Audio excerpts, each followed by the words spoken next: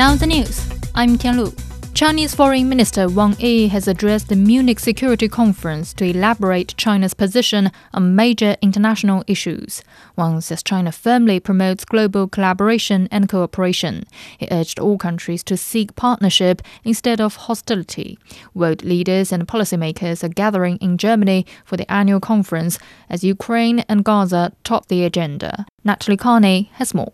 It was a very rich speech that the foreign minister presented here in his comments about China's relationship with Russia, saying it was a normal, growing relationship and it was based on non-alliance, non-confrontation and mutual interest, not aimed at a third-party country. He also made some comments about the situation in Gaza, saying that Beijing is calling for an immediate ceasefire of the situation, the removal of any humanitarian blockades, and then an international peace conference whereby both sides can come together and talk through the situation. He also touched on the relationship between China and the U.S., saying that when China and the U.S. work together, good things can be achieved for both countries and the whole world. A confrontational attitude hurts both sides and the world.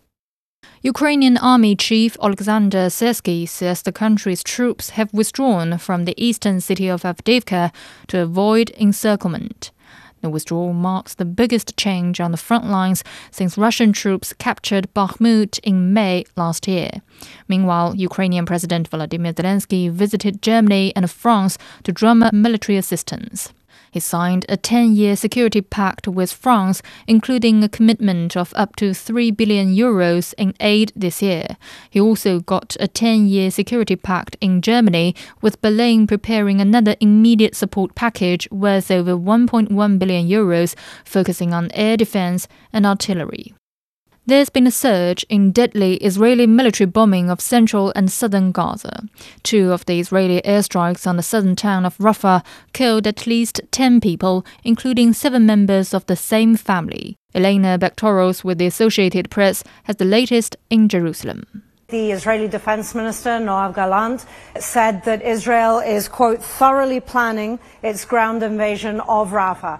Rafah is right on the Egyptian border, and Egypt has said repeatedly if Palestinians are forced into Egypt, that this could threaten Egypt's peace accord with Israel that they signed in the late 70s. Now, the Israeli Defense Minister said Israel has no intention of forcing Palestinians into Egypt. The Israeli Prime Minister had ordered the military to form an evacuation plan for the roughly 1.4 million people in Rafah.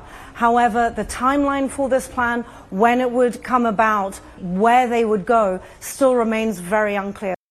Thailand's Justice Ministry says jailed former Prime Minister Thaksin Shinawatra is set to be released on Sunday. He is eligible for parole as he is over 70 years old and suffers from a serious illness. Thaksin ended his exile of over 15 years and returned to Thailand last year and was soon detained and sentenced to an 8-year prison sentence on several charges. His prison term was later reduced to 1 year following his request for a royal pardon.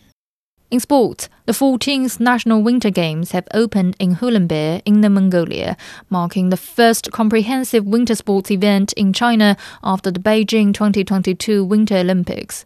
The Games feature more than 3,700 athletes in 176 events across 8 sports, making it the largest edition in history.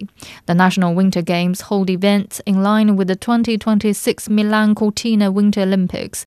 China has seen the best Spring Festival movie season in history as the box office for the week-long holiday reached 7.844 billion yuan, or nearly $1.1 billion on Saturday.